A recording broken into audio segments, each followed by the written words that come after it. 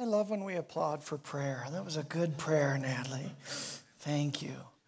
Yes, we've been in the series, as Natalie mentioned, just asking if you were to have coffee with Jesus, what would be that one question that you would ask? And we thought we would ask the question, why should I believe in your Bible?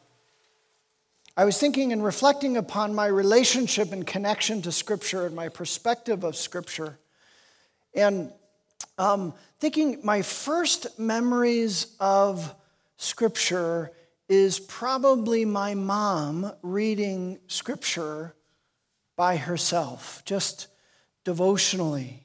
In fact, I still have this. Some of you from an older generation of mine might recognize this. I guess this was the hot seller in the day. This was actually a Bible that it's inscripted from my grandparents to my father. It says, to our dear son, on his 36th birthday, June 19th, 1972.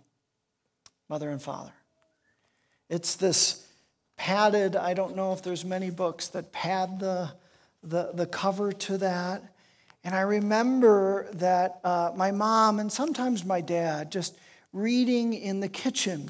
So I think at a very early age, I saw Scripture as something to be read and reflected on, and my mom was fed by that. But I'd have to say that as I grew up, that my belief and conviction for Scripture was challenged. That there were doubts that were sown about its reliability. In fact, it's been said is that no book outside of Scripture has been more prodded and challenged and questioned and undercut than the Bible. I remember middle school and high school hearing people quote the Bible, but oftentimes it was to condemn behavior of others or justify their own bad behavior. Have you ever heard that, where people quote Scripture? And as I heard that, I didn't like that. And it seemed not a great use. And I felt like the Lord kind of moved Scripture a little bit away from my heart and mind as I thought about that more and more. There was a teacher in high school. His name was Mr. Mahalik. And we all saw him as he's super smart. He led the politics class, and he used to teach in such a way that he would build up a kind of this picture that was somewhat offensive, whether it was political or racial or religious, and challenge us to knock it down.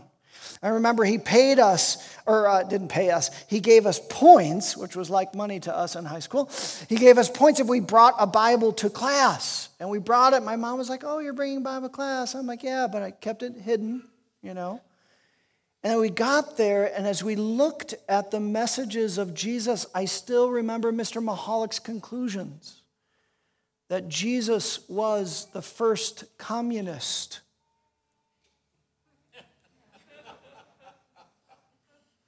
And thereby the early church, you know, Ananias and Sapphira, they were killed when they didn't share all their money or weren't honest about that.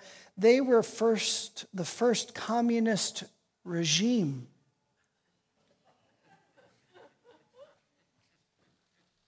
That just kind of made me question a little bit the reliability of Scripture. I remember my dad, I was going to see if I think the Lord's okay with that. We're going to still work on this. I remember my dad, he was really influenced by some liberal theologians from Germany. And he believed that there was no supernatural in Scripture. That when there was like mention of demonic possession, when there was mentions of healing even, like demonic obsession, that just, they didn't understand psychological dynamics, so that wasn't true. They weren't enlightened. And all the stories of healing, of course we don't know, those don't happen. We're people of science. And so they were really illustrated, exaggerated, right? The fish and the loaves, the multiplication, that was to teach us generosity. That caused me, again, a little bit more distance between me and the Scriptures. I think very much if I were listening to a sermon message my freshman year of college, and I got to ask one question, maybe I didn't have the clarity, but I would have said, Lord, why should I believe your Scriptures if there's inconsistencies in it, if there's errors in it, if it's unenlightened and the teaching is dated? Why should I believe your Bible? Now, again, there is a short answer, because Jesus could say, because I said so, all right? Worship team, come on up. That's, you guys. But I felt like the Lord gave me a longer answer. In fact, this is the answer in hindsight that I think he said. Come, let me show you. Would you follow me, Eric? And would you let me teach you how to view Scripture? You see, two things happened on my freshman year that I remember succinctly. The first one is I was meeting with a Christian leader. She was a senior, and we were talking about Scripture, and I made a statement that I thought would be really positive. I said, even though the Bible is full of errors, I still believe in the Lord. I thought she'd be like, awesome, Eric, that's really awesome. I just assumed everybody saw Scripture is full of errors, that we know that. She didn't take it as a positive statement. She took it as a challenge. She said, full of errors, name one. And I said, okay, yeah. And I came up with something about Old Testament, New Testament. I don't know. I figured out something. She graciously let me off. But in that moment, I realized that I was making all these assumptions about Scripture, and I'd never actually read it myself. That maybe I should rectify that and start to read it. The second incident came when I started reading the Gospel of John because of a Bible study I was in. And I started actually just opening it up myself one-on-one. And as I shared a few weeks ago, I heard his voice in the pages of Scripture. In this outdated, unenlightened book, I heard his voice say, come follow me. And what was I supposed to do with that? I hear his voice in this book that I had some serious doubts on. And so what I felt like Jesus did is he began a discipleship work to teach me how to understand kind of a longer answer of why should I believe the Bible. What I'd like to do this morning is I'd like you to turn with me to the Gospel of Luke, if you've brought your Bibles, chapter 24, and we're going to look at, for many of us, a familiar story. Some of us might not be aware of this road. It's right after Jesus. He hasn't ascended yet, as Jedediah talked about this morning. Right? He's resurrected. It's after the cross. He's resurrected. The disciples are still wondering if this really happened. They don't know why he died on the cross. They don't know, but they've heard this idea that he's been resurrected by some of the women, and they're still unsure. Two of these disciples are on the road to Emmaus, and Jesus coyly, slyly appears and begins journeying with them, but they don't know it's Jesus. And what I'd like you to do this morning is enjoy the story. We'll we'll have the story up there. But enjoy the story. But would you think about this question? How does Jesus view the Scriptures? How does Jesus not only view the Scriptures, how does he want you to view the Scriptures? Luke chapter 24. I'm going to pick it up in verse 22. It's somewhat of a longer story. Read it on your own. It's a beautiful story, right? They're on the road to Emmaus. Cleopas and a friend, fellow disciple. Jesus says, what's happening? And they're like, you don't know. And they say, Jesus was this prophet, mighty in power. Indeed, we had hoped that he would redeem Israel. And then verse 22, in addition, some of our women amazed us. They went to the tomb early this morning, but didn't find his body. They came and told us that they had seen a vision of angels who said he was alive. Then some of our companions went to the tomb and found it just as the women had said, but they did not see Jesus. He, remember this is Jesus, they don't recognize him yet. He said to them, how foolish you are. And how slow to believe all that the prophets have spoken. Did not the Messiah have to suffer these things and then enter the glory? And beginning with Moses and all the prophets, he explained to them what was said in all the Scriptures concerning himself. As they approached the village to which they were going, Jesus continued on as if he was going farther. I love that Jesus kind of faked, like, okay, but he wanted to stay, I think. But they urged him strongly, stay with us, for it is nearly evening, the day is almost over. So he went in to stay with them. When he sat at the table with them, he took bread, gave thanks, broke it, and began to give it to them. Allusion to the sacrament of communion. Perhaps they saw his hands. Perhaps the scars were still there. Verse 31, then their eyes were opened and they recognized him, and he disappeared from their sight. They asked each other, were not our hearts burning within us while he talked with us on the road and opened the Scriptures to us? People of God, this is the Word of God. He opened the Scriptures to them and their hearts burned within them. Part of my testimony of how I view Scripture and belief is I made a decision that 15 to 20 minutes every morning in college, I'd start reading and asking questions on my own.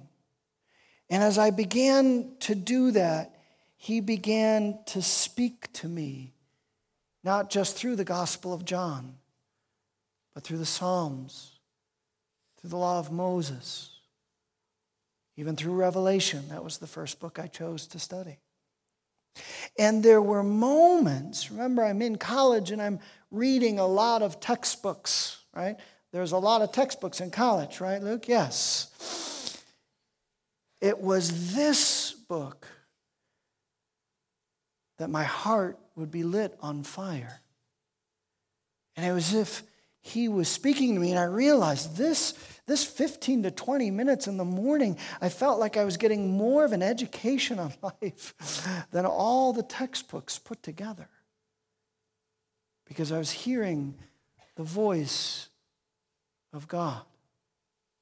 I would say the first thing to notice about Jesus' perspective of the Scriptures is that he does not see it as full of inconsistencies. He doesn't see it as merely as I would say I did that freshman year, as some well-intentioned people sharing wisdom and advice in different generations. That's how I would sum up my view of Scripture. No, he didn't see it that way. He saw it as revelation. He saw it as the Word of God being made manifest in our midst. In fact, there's a neat Greek word that the Apostle Paul will use in reference to Scripture, and that Greek word is theopneustos. Theo is God. Pneustos can be translated as breath. God breathed, divinely inspired, that God spoke through people, that God is a God who speaks, that God desires for us not to remain in darkness, not to be people that are wrestling with falsehoods and wondering what this world is about, that God's desire is that he would share his truth, his revelation, and that truth would set us free. So he decided to breathe into human beings and reveal his word. Listen to how the Apostle Peter talks about revelation and prophecy in Scripture. It says this, 2 Peter in chapter 1, above all, you must understand that no prophecy of Scripture came about by the prophet's own interpretation of things. For prophecy never had its origin in human will. Well, that's significant. I would say Jesus would agree with that perspective.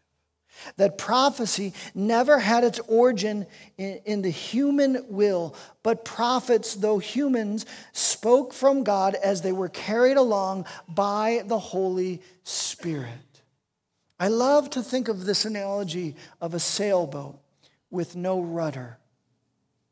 And that there were these human authors across time, and their soul was like the sail. And they had a special calling, these human authors of Scripture, that God would say, now's the right time, and I'm going to theopneustos, the breath of God. I'm going to fill the soul of that author. And they're going to begin to write and copy.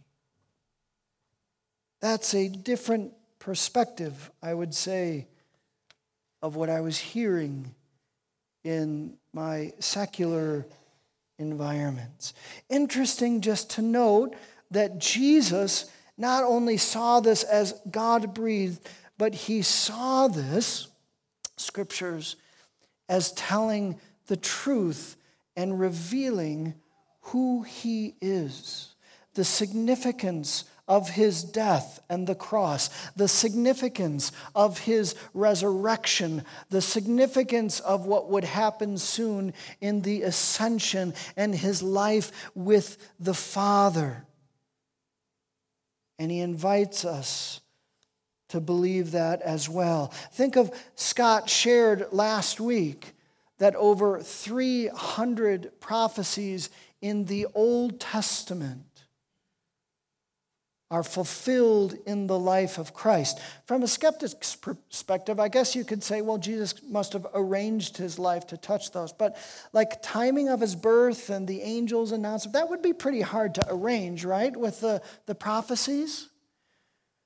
This incredible movement, this breath of God leading these authors, these human authors, to reveal truth about who he is. Certainly, Jesus wants us to embrace this. Now, I want you to think about this theopneustos, but I also want you to think about another side of a spectrum. And I think some churches might not talk about this because they're fearful of an out of balance of this. But I want to talk about not only the divine revelation of God, but also the human side of revelation. When I was going to seminary, I had a good friend say, "Hey, Eric, don't lose your faith in seminary." Unfortunately, that happens. In part, that happens because in seminary there is a deconstruction of Scripture. And we focus in on the human side, the authors, the time period, the genres, the context. And I want to suggest to you that there is a very healthy and mature way to look at the human side of Revelation that will in fact build your faith and build your confidence in Scripture. And there's a very unhealthy way to look at the human side of Revelation, which unfortunately many seminaries can fall into, and people lose their faith. I did have a seminary professor, they said, "I love this passage of Scripture. When I get to heaven, I'm going to find St. Luke and thank him for the first 4 verses of his gospel." Let's read those first couple of verses together. This is Luke writing, and he says, "Many have undertaken to draw up an account of the things that have been fulfilled among us." Luke, the inspired author, is saying, others have written about the life of Christ Jesus. What I'm about to write. In fact, many believe that Luke, as an author, had the Gospel of Mark available to him. And he was reading the Gospel Mark, another account, because there's word for word a lot of Mark in Luke. He goes on, he says, "Just as they were handed down to us by who from the first were eyewitnesses and servants of the word." So probably Luke went to those surviving people that were around Christ, his apostles. I'm guessing he went to Mother Mary and said, "Mary, would you tell me about Jesus?" Because he's got so much of Mary's story that's in there that Luke, as an inspired author, actually went and interviewed people. And there was this verbal, this history that they told and remembered. There were probably people that said, "Oh, don't forget this story of Jesus that's been part of our community of faith," that Luke was going in that way. And then he continues, "With this in mind, since I myself have carefully investigated everything," he was doing some investigative journalism in preparation to write Luke, "from the beginning, I too decided to write an orderly account, most excellent Theophilus, so that you may know the certainty of the things you have been taught." And I realize that the testimony of Scripture is not that the Bible dropped from heaven and we either believe it or we don't. The testimony of Scripture is also not that the human authors were like all of a sudden caught in a trance and their hands started writing, right? That's not the testimony of Scripture. The testimony of Scripture is that something far more beautiful happened over a period of thousands of years.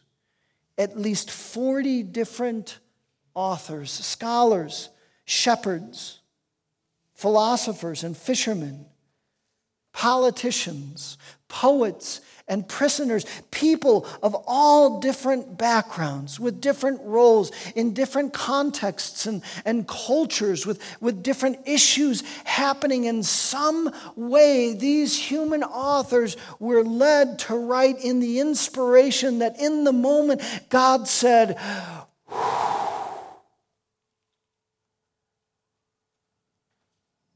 and it came together in this part of the testimony that brings a greater reliability to me is this idea that of all these authors, this one truth, this one gospel, this one Jesus, this one message of hope and love is revealed. All of these authors coming together and sharing that God loves you and He sent His Son to forgive you and heal you and teach you how to live. Friends, I believe that Jesus, if you will allow Him, just like Cleopas and his friend on the road to Emmaus, if you would but read, whatever level of doubt or question or insecurity that you have, if you would but read, in very much the same way, He wants to light your heart on fire with His truth.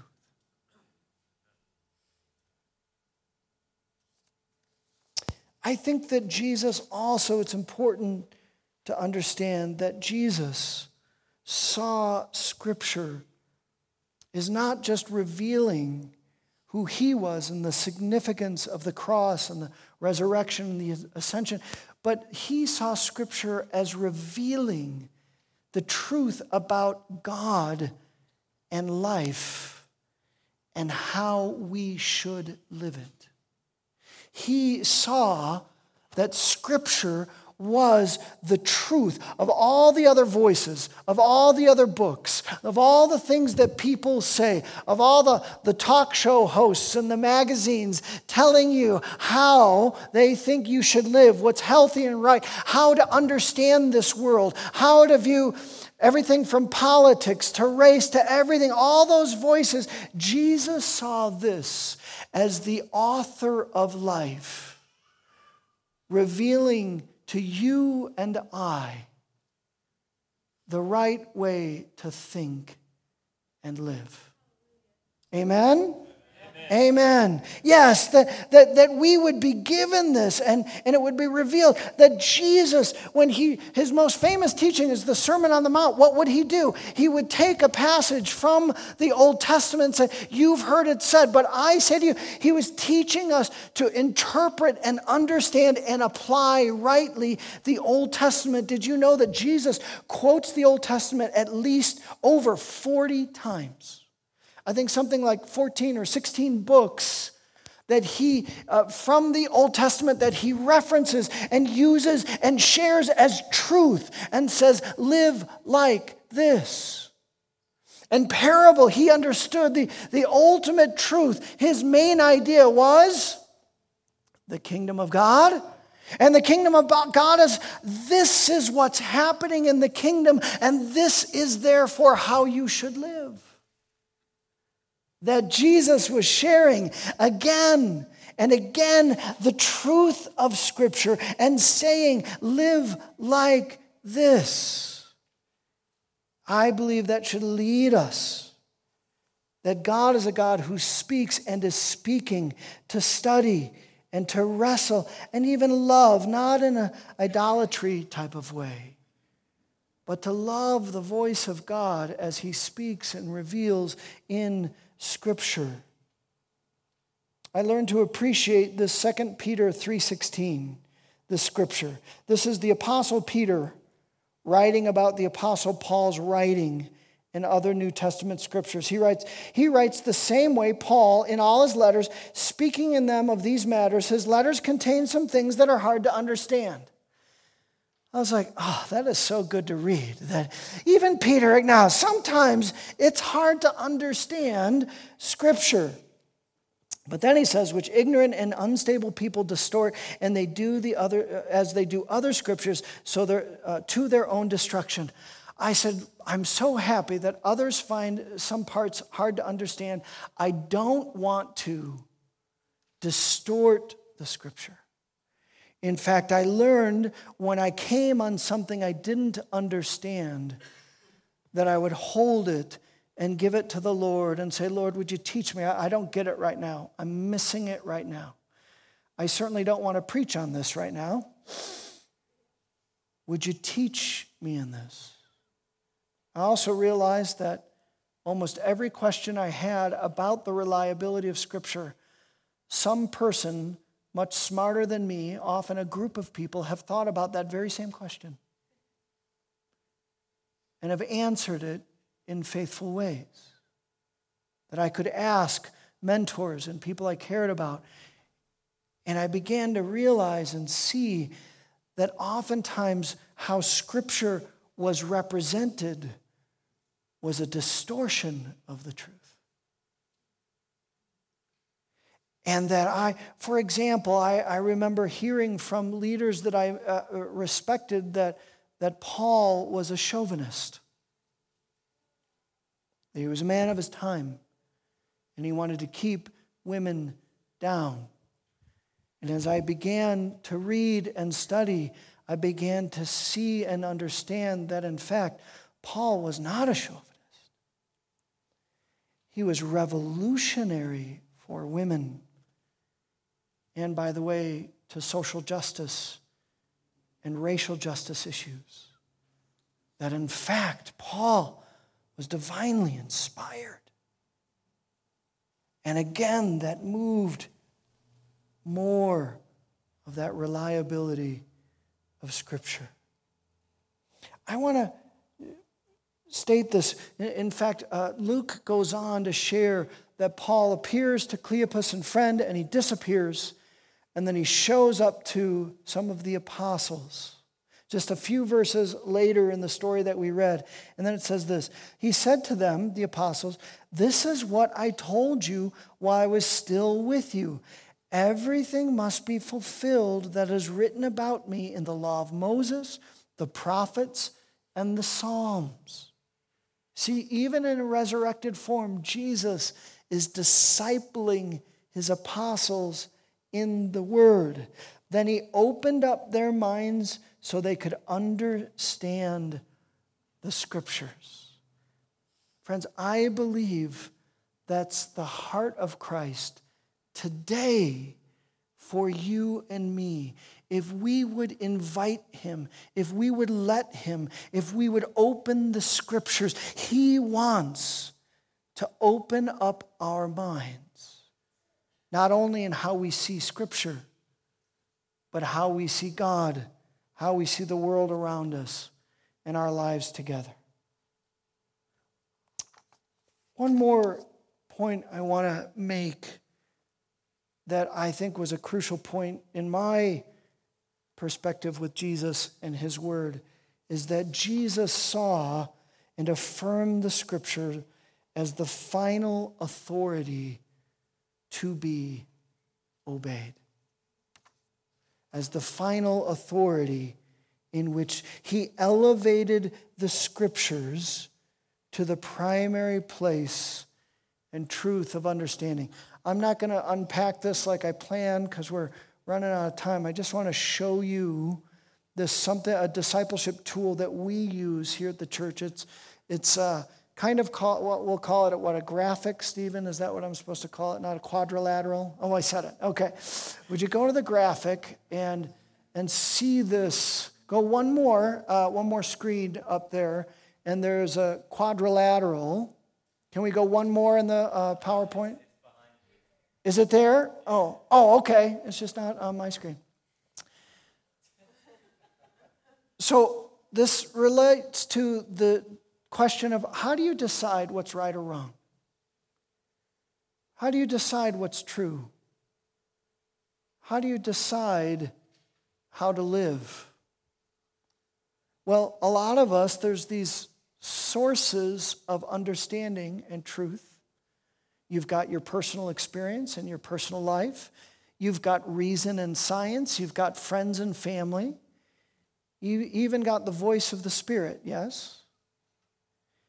And yet, at the center of those things is the Word of God, is the revelation of God. And here's the mistake that many of us Christians make is that we allow our experience or reason or friends and family to interpret Scripture and trump Scripture rather than the other way around.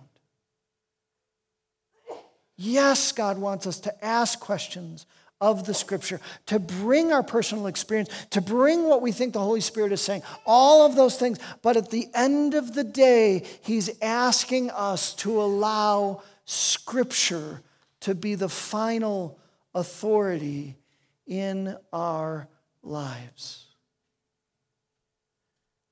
Pete, are you writing down the quadrilateral in your notes there? Free cup of coffee for Pete. Yes, that's right. Yes, you see, this is crucial, friends. This is crucial. Because I believe wholeheartedly that the enemy has had a strategy of devaluing the Word of God in our hearts and minds. And it's been slow. It's been a work that we've barely recognized it, and now even many of our leaders are letting go of the core truths that are plainly revealed in Scripture, and that is not okay. If you want to experience renewal in your life, if the church is ever going to experience renewal in this world, it's got to get back to seeing Scripture as the revealed Word of God, theopneustos, and He's informing and shaping and discipling us today in a fresh way. He is lighting our hearts on fire, as the Scripture says. All right, 2 pictures real quick that I want to leave you with. The first is this, is Scripture as a manual for life.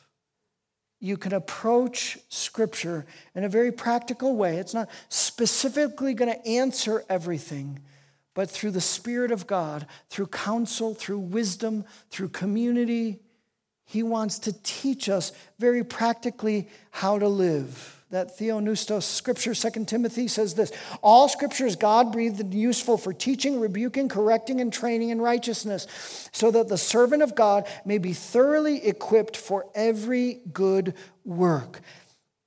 What kind of husband does God want me to be? What kind of father does God want me to be? Right? There's a manual in this Scripture that in many ways He wants us to read it practically. He wants us to look at it. He wants us to study subjects in it and allow His Spirit to speak in the midst of that. Here's this other picture that I like to share. This idea of love letter. John 5:39 says this: you study the Scriptures diligently because you think that in them you have eternal life. These are the very Scriptures that testify about me, yet you refuse to come to me to have life. At the core of the Scriptures, God wants to reveal Himself. He is our Creator, and He wants to teach us who He is. His love for us. Sometimes I read in a different way. In fact, I think my parents were an interesting model of this. My dad studied the Scriptures like a manual, and my mom read it devotionally.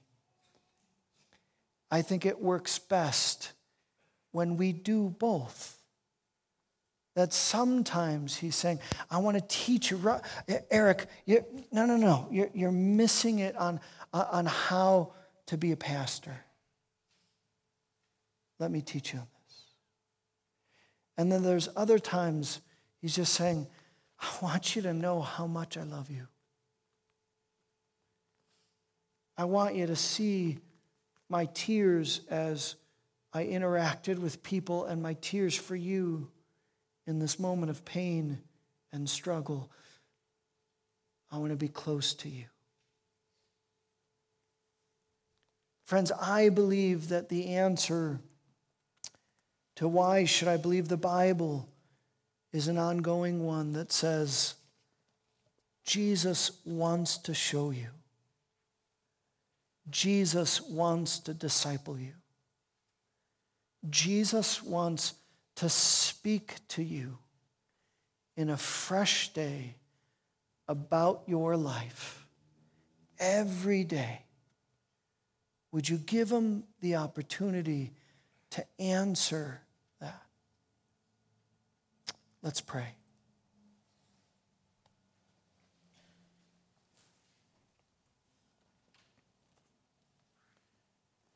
Would you just think between you and the Lord for a moment how much time and attention you are giving to the Word and revelation? Maybe the Lord would say, well done, and be pleased with the sacred rhythms, the habit of study. And you should hear that. But for some of us, this incredible truth that God speaks in a fresh way, that it's living, his word is living and active, and yet it remains on the coffee table. It remains on the shelf.